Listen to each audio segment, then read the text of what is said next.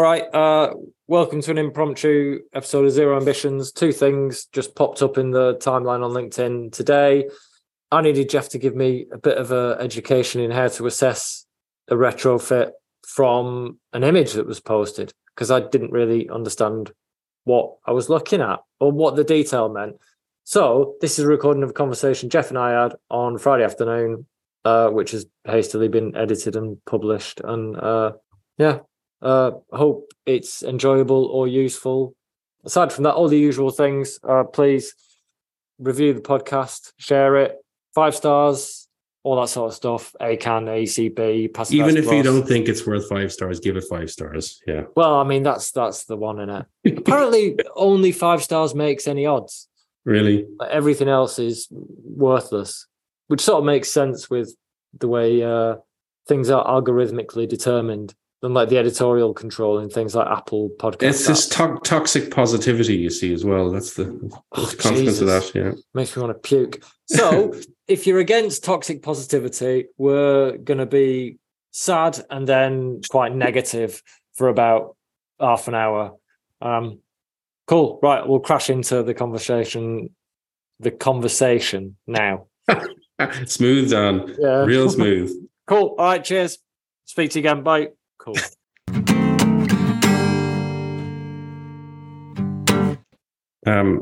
Okay. Now let's see. Closing things down. Kind of mad day. Jesus Christ! I don't know if you saw me post on LinkedIn about this. Your mate. Yeah, that sounds very sad, man. Yeah. It's terrible. I mean, I wouldn't have called him a friend. I was friendly with him. You know.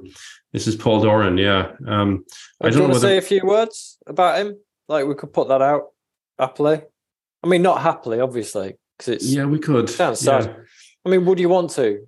Like, you don't have to say much. I don't think there's a problem, yeah. I mean, I only heard earlier today, basically there was a news story yesterday about an Irish man in Australia dying, and it didn't come out at the time. His identity wasn't revealed, but he died trying to save his daughter's life.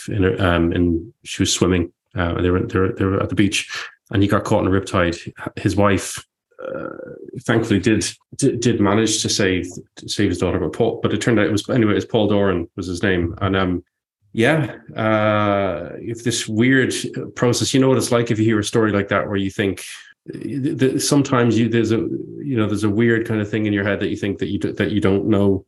Or that you're thinking, well, poor whoever it is, and then you subsequently find out that it's someone you knew. It's just, I mean, to be. This isn't some trite Jeff feeling sad as well. There's a relevance. No, I mean, Jesus Christ, it's not. It's certainly. I'm not trying to make it about me as well either. You know, this is Paul was a fantastic builder. He was a very important builder in the context of Ireland's transition to low energy building, as unassuming as he was, and in that he got involved in low energy building. I'd say it must be getting on for 10 years ago, maybe a bit more even. I'm not sure. Around about that time, he'd been a school teacher before that, so it's a very unusual route to go from. You know, I know they say in these days, in this day and age, that you change careers. It's normal for people to completely switch careers, but to go from being a school teacher, I think a secondary school teacher from memory, into construction and becoming a builder. I mean, his dad, Pat Doran, had a long-standing business in the area, and from the off, Paul's focus was very clearly about trying to deliver very low energy green buildings. And going back into a traditional builder, but a good traditional builder. You know, his dad, good man, honourable, and very, very the kind of, you know, word is bond type of old builder, whose name, you know, and I don't know, would have just taken pride in his work. So it sounds interesting that it's someone who saw the future in terms of low energy building and got stuck in, made a difference. Yeah. I'm working with a very wide range of build methods, from, you know, trying to make traditional construction approaches like cavity wall construction work, right through to literally a flat pack build system like an IKEA style build system of almost, for building a passive house.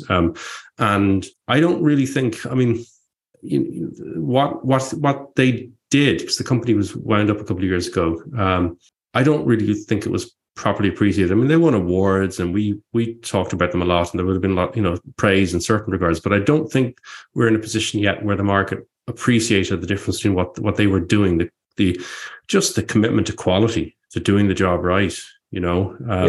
It's still kind of hard to operate a business in construction where the margins are so tight. When now hopefully it's changing now, but it was they were great to deal with. Paul was just fantastic, and he had a big influence as well on the passive house policy that I lobbied on for in Dunleary Down, one of the 4 Dublin local authorities, where we got this requirement in when the county development plan was being redrafted, that all new buildings in the county should be built to the passive house standard or equivalent. This is 6-7 years ago, and one of the main objections that you come across is cost, and that builders will hate it. So to find a traditional builder that was saying, in the face of, what was coming from the construction industry at a sort of senior level, we had the head of the Construction Industry Federation saying that these passive houses are like Mercedes and people want Ford Mondeos, and then to have someone like Paul coming along, who, having built these buildings, saying, actually, no, if you're smart about it, there's no need for it to cost anything else, and to do that with buildings that look like, and were kind of constructed like normal buildings. It was very important in terms of getting us over the line. And sadly, a message that has to be repeated, and a lesson that has to be relearned, as we encountered with the building for 2050, low carbon, low cost housing. That's how the report is. Yeah, exactly. It's like inertia is a powerful thing. It's like thermal mass or something like that. It's just something that it takes an awful lot to move it, it's horrible that you have such stubbornly held views that very often don't really sit on anything in terms of evidence basis. But that's the way people work a lot of the time. Well, that was just since this is an impromptu recording, it just seemed apt to take the opportunity to pay a little bit of respect to a pioneer in Ireland. So, fair play. Yeah, Paul, I mean, his buildings, we've written about a bunch of them, 3 or 4 or more buildings that he worked on, or that he delivered, various kinds of buildings, old dwellings, but they're an amazing kind of enduring testament to the quality of that kind of combination of quality and innovation. And I think as well, it's far more than that. It's stuff like, there's a 600 unit passive house scheme in Dunleary Down that's on site at the moment. It'll be the largest in the country. That would never have happened, for instance. But for the roles that people like Paul kind of quietly played to help us to build the case, We'll get those links, because you posted a bunch earlier. We'll get it into the show notes for folk who didn't see your post or didn't hear the news and didn't even know him. I mean, it doesn't matter. It's just worth acknowledging the influence people can have. And there's a great article. Sorry for cutting you off. Like, there's an article that he wrote at the time. Let me see. When was this written?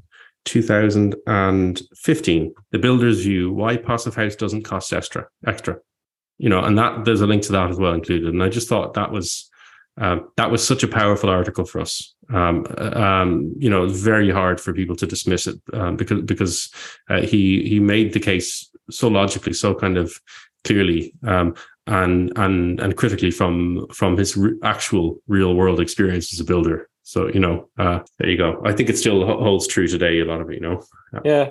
All right. So without making too abrupt a gear shift, the reason why So today it's just me and Jeff, me, Dan, and Jeff, because we saw a post by former host, now friend of the show, Duncan Smith, about a retrofit project in Edinburgh, was it? Yeah. On LinkedIn. And yeah, he posted it in a rather circumspect manner, asking for feedback, a case study or a news story about the development and a picture. And it was interesting watching what happened in the comments because he asked for people's opinions and folks started weighing in. Yeah, and it's an external insulation retrofit project in Edinburgh. So that'll be in the show notes. So if you want to pause or just get into it, there'll be a link to the post itself, which I'm sure you can find and have a look at for yourself. But yeah, there was a degree of diversity of opinion and a lot of different interests that were being projected. And I mean interest in actually people being interested, not like vested interest. And like speaking from a position of ignorance, because like as much as arrogant as I am, know my limitations. So I'm so arrogant, I'm going to tell you all about how humble I am in doing this right now. Where I asked Jeff earlier to take me through what he could see in the picture so I could learn a little bit about like what one is looking for. Because, you know, I understand a bit about strategies and that, but I'm no physicist. I've knocked buildings down. I've never built them. And yeah, Jeff's our subject expert. Yeah, you're badly off. Yeah. Man, don't do yourself down, dude. You've been doing it for 20 years. I've been hanging around people a lot of people who know their stuff, I suppose, for long enough that you pick up a thing or two, I suppose. You know. Well, so it's a bit more than that. There are a few people who are quite so multidisciplinary minded as you, with the networks and connections. Like, yeah. So you've had to pick it up and demonstrate a competence just so the people that keep talking to you for the magazine. Well, this could be about to end right now, you know. So basically, yeah, what can we say about it? It's probably a good idea for people if they can, if they're listening to this, and to look at the show notes and try and pull up the link to the photo now. If you go beyond the LinkedIn post to the actual article on the website, and that, look, it's you hate to kind of, what you don't want to do is make people who've well-meaning people who've tried to do good things feel bad. But it's so important. We're at a stage now where there's going to be an explosion, hopefully. Just to be clear, that's not a reference to hydrogen for domestic heating. Of deep retrofit work on buildings, because, you know, we need to, or we'll all kind of die in the horrors of the kind of post-apocalyptic filth with all the rat meat and everything else that we're talking about. You know, so we have to get it right. We don't really have any choice. And I suppose, in terms of the quality that you were discussing there, there's a lot of people who seem determined not to do a good job or not to learn. I think, I don't think most people are willfully like that. You know, I think if you're in sales, for instance, you know, there's an awful lot of people selling products where the impact one way or another of the things they tell you about the product are not clearly leading to, smoking gun, unintended consequences that cause you harm. And unfortunately, in the case of getting a building wrong, you know, that's not the case. It's one of those areas where things like, you know, there are such things as building physics, and they do matter. You know, most obviously that's the consequence of getting it wrong is, I suppose, is just people suffering the cold and the misfortune of and you know the penury of high and unnecessarily high energy costs. But it's low heating in the house with high energy costs. Yeah, like what you're describing though, even I can spot some of this stuff in the space. I can see. Told you, arrogant. And the most obvious negative aspects of the quality of this build are summed up by Duncan's comments that the property has more bridges than the River Clyde. Yeah, this is thermal bridges. Yeah, exactly. Yeah, and like even I can spot some areas of concern, but not with quite so keen an eye not to the level of detail. Well, this is it. Like, probably the most blatant, if we're looking through it, if we just kind of try and list off some of the big ones, is when you externally insulate a building, if you can, you really should try to bring the insulation down below floor level. So that might mean, it can add a bit of cost, of course, but it might mean, excavating the concrete path or whatever around the building, and building a trench of insulation, right? Right. If you do that and you get it right, you can obviate the need for floor insulation if you get it deep enough completely. All right. Grant. So do you see in this? If you look at the photograph, you'll see where the front door is, and you'll see that there's a step there. A concrete step. If you follow that across to the walls on either side, you'll see that continues uninsulated, right? That's where the ground floor level is, and that's where the external insulation stops. That is a massive cold bridge that's going all around the perimeter of the building. So it turns into brickwork quite quickly. Yeah. So that's exactly the same. It's the same. That looks to me like it's the same. You can't see because of that pallet. There's a pallet in the way, but it looks to me like it's. It's at the same level basically. But that certainly is telling you what the floor level is anyway. Right. And you can see that there's no insulation below the floor level. So I don't know. Maybe they've got internal. Maybe they dug out the floors and have internal insulation, but I would highly, highly doubt that. When you look at the building, this is like a block of flats, and you've got a stairwell clearly in the middle there. It's a 3-story building, and there's a stairwell which clearly wasn't insulated. So this is why you've got single glazed windows in the stairwell, and you've got this sort of step in the wall that comes from the external insulation being added. So the window looks recessed now, significantly recessed, with a little porch roof above the entry door. Yeah, exactly, and that'll be an unheated space, probably that hallway. And there's probably no insulation, almost certainly no insulation, I would say, on the walls from the flats to that hallway. So you've got the single glazing, like that's a heat sock. Yeah. So that'll just be pulling the heat out of the flats. Just that whole space, the adjoining flats. Yeah, that won't be helping for sure. It's kind of a halfway house between a sort of an indoor and outdoor space. It's kind of a no man's land. I can't tell when we look at the windows. They look like, I guess, double glazed windows. I don't know. They don't look like they were replaced. It's kind of hard to tell. Well, they look quite clean. They look quite clean, yeah. But yeah, all right. Give them the benefit of doubt. It's kind of it's hard to tell from looking at them. I would say they're probably not new, but I don't know. Anyway, the sills they're sitting on. Can't tell whether they're the existing concrete sills or whether there's an oversill. So basically, what the best practice when you externally insulate a building would be that you would cut off. Maybe remove the entire concrete window sill, or certainly cut off a lip of it, the bit that's protruding out, and then bring the insulation up to the top of it, and then insulate over the top of it. Better to remove the sill and insulate in a more meaningful way, and then you have this kind of, there'd be probably like a cement. If it is an oversill, there would have been like a thin layer of insulation added on top of the existing concrete sill, and then maybe like a concrete fiber oversill placed on top of that. So you reckon there's an outside chance that they've insulated that, but a significant chance that you got a significant thermal bridge. Even if they did insulate it, it's probably a negligible enough amount of insulation, and there'll be there will be additional heat loss occurring there. Cool. And this is based on you're not casting aspersions at this particular. No. The organisation that's put this together. It's just what you might guess based on a picture and. That's a good point. Sector. Yeah, exactly. So just to be clear, we're not slagging off these people, except for the points where we are absolutely slagging them off, like with the communal space and the single glazed window. Jesus wept. You'd like to think that something would be done about that.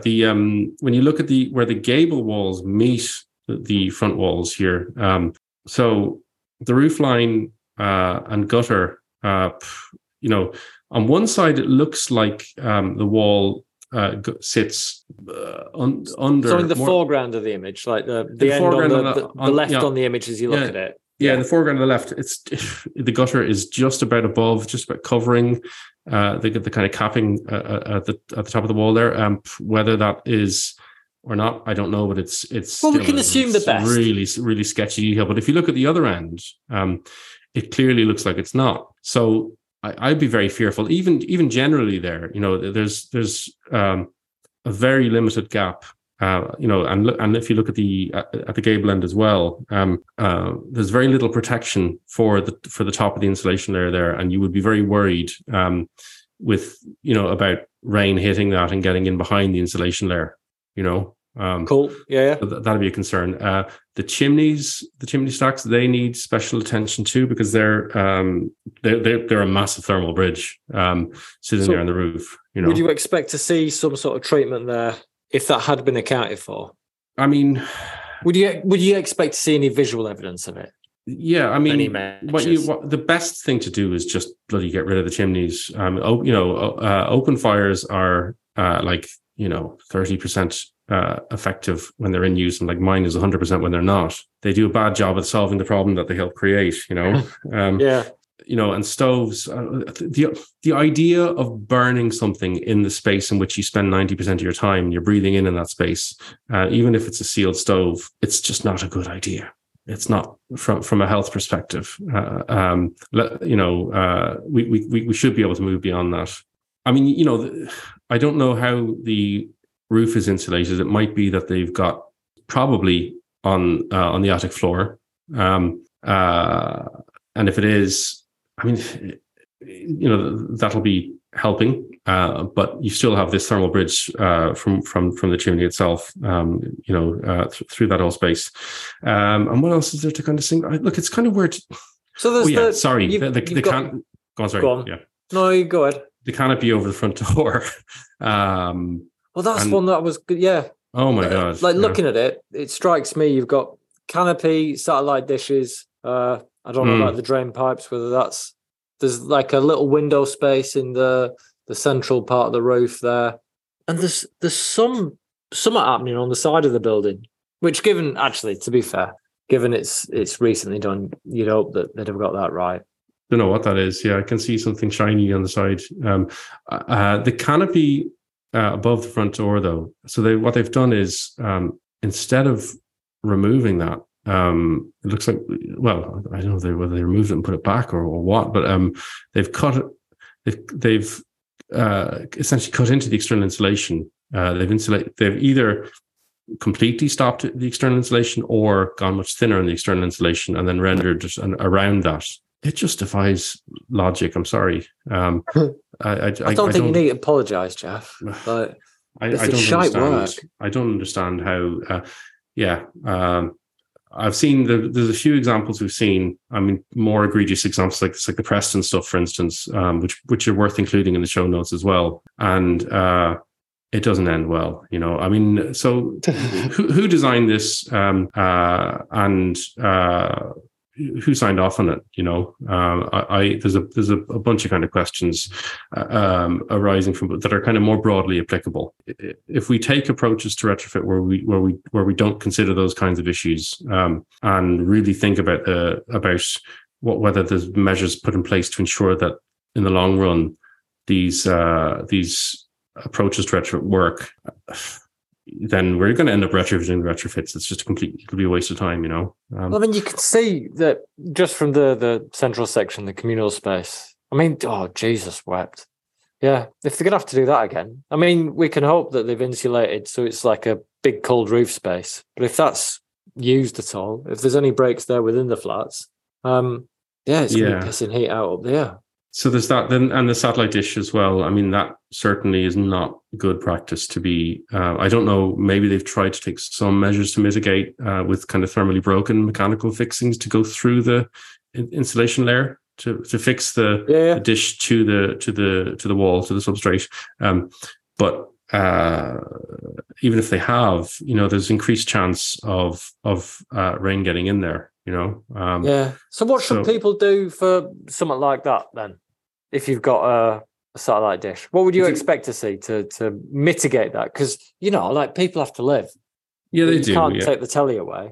I know. I'd be furious. I think one of the solutions that I've seen people doing probably is where you take it up at soffit level, so that you're going above. You're taking that gap between the wall and the roof, where you have the ability to potentially get some, depending on the roof installation strategy, where you have the ability to kind of circumnavigate the that's the wrong term, but to avoid the thermal layer. So there's kind of there'll be fixes like that potentially. Some people have talked about fixing it to the chimney stack, but again, they shouldn't have that in place either. I mean, I know that's a bigger job, removing the chimney, but yeah. Look, what I think one way or the other is all well and good, but what we need is skilled designers and retrofit coordinators, and works done in accordance with standards like PAS 2035, for instance, and like the AECB standards, in order to stop this kind of stuff from happening. So this is where you need the designer led rather than absolutely, yeah. Because some of these problems as well, may take a period of time to become manifest, and by then you may not be able to. The builder may not be on the hook anymore. With the installer, you want just to be cynical about it, or brutal about it. If you've got a designer who's got a much longer term exposure in terms of their PI insurance, for instance, then use it. That's what it's for. To keep them, and it's one of the things that should keep professionals honest, to keep them more focused on not wanting to be sued. Well, yeah, I suppose it comes down to who's got the liability insurance to cover it. Yeah. But I mean, as I say, so that's where professionals really kind of, are the best available option at the moment, I suppose. So that's really that. I don't know what else there is to say about. I don't want to, What's that patchwork look like? First floor, middle building, next to the satellite dish. I have no idea. I have no idea what that is. Why would you expect to see something like that on something that's just been refurbed? Like, it looks like there's a ventilation point on the ground floor, which sort of makes sense. There's trickle vents. I don't think so. There's trickle vents in the windows, which we wouldn't advocate either. I mean, obviously this is naturally ventilated, so all of the windows have trickle vents on them. I can't tell what's going on there, frankly. It's it almost looks like somewhere where you'd expect to see a plaque for like a street name or something like that, but I don't know. It's an odd one. But yeah, hopefully that's not a significant one. I don't know. Yeah. So we've got right. So since this is for my benefit, I'll just recap what you've given me. So looking at where the gable end meets the wall, looking at the ground floor, looking at the floor level to see how that may or may not have been insulated. Any breaks to the external surface of the EWI, that god-awful recessed area with the single glazing and the break in the external wall insulation caused by that porch roof, which just looks like an area of neglect. Yeah. We would expect, or we would hope to see something done about them chimneys. Yeah. Like some sign of it, like having been addressed as a thermal bridge. And then last, and actually probably least, I was going to say not least, but yeah, it's least. Someone's left pallets stacked up. Yeah, well, you forgot about the ground floor. You didn't mention the. I don't think you did you? Below the DP, the damp-proof course. I alluded to it, but I didn't get into it particularly specifically. That's probably, I would say that's the most significant of them. Because it's the sheer area that it takes up is enormous. So it's and it's, what is that? To paraphrase, it's like a fur coat and not no knickers, but more like fur coat and no shoes. So it's not going to be comfortable for that reason. You would say, in a pretty harsh climate, I would say, compared to other parts of the UK and most of Ireland. So cool. I don't know. Look, it's great. I hope this is taken in the spirit in which it's intended. It's not, and to be fair, the thing that's kind of alarming as always about this is it's not as if this is a singular example. These kinds of projects are all over the shop, and that's the fear, I suppose. Yeah. All right. Well, thank you, Jeff. I hope that wasn't too boring for other people. Was it boring for you? Well, to a degree, but I have to put myself through this to build up my expertise. I have to build up my veneer of expertise. The thing is that there's people in Scotland doing great work, as well. So again, shout out Duncan, Renfrewshire, River Clyde. Yeah, right. There's kind of methodical approaches being taken that are going to stop this kind of these problems from occurring. And it's just the fear is that you get people coming into the space thinking, yeah, we've got to do something about this. Got limited budget. We're going to get as many buildings as we can done. The eyes glaze over when you start talking about any of this kind of technical stuff, and you end up with problematic works being done, that are completely avoidable. That's the really infuriating thing here. And I'm looking at this in the context of in Ireland, the other day there was news about the government deciding to release another 2.5 billion euro in funding to fix defective workmanship in apartment buildings. I think 100,000 apartment buildings, I reckon. And a separate story about more scandals. We've had a number of them in Ireland recently about contaminated minerals in blockwork needing more remediation work. So we have a construction industry that is great at lobbying and getting the ear of government to stop really robust standards being applied in the first place. And then you end up in a situation where the state and the taxpayer ends up having to dig deep to fix up stuff that, at a great increased expense to what would have been done through doing the job right in the first place. So we're advocating for better quality of work, fewer shit shows, and actually, as a wrap up, if the folk who produce this do want to get in touch and want a right of reply, we'd be happy to talk to them. Like, we're not trying to judge you. This is all guesswork based on experience of such poor quality. I mean, our friend Barry at EcoFix explaining that they set out to enter the UK market but couldn't compete with poor quality on offer because people satisfied with the poor quality. Yeah. Well, they couldn't compete. The margins, if you're trying to do a good job, you make much worse margins. Yeah. It takes longer. Your customers are happier, but then you've got to think about your customers.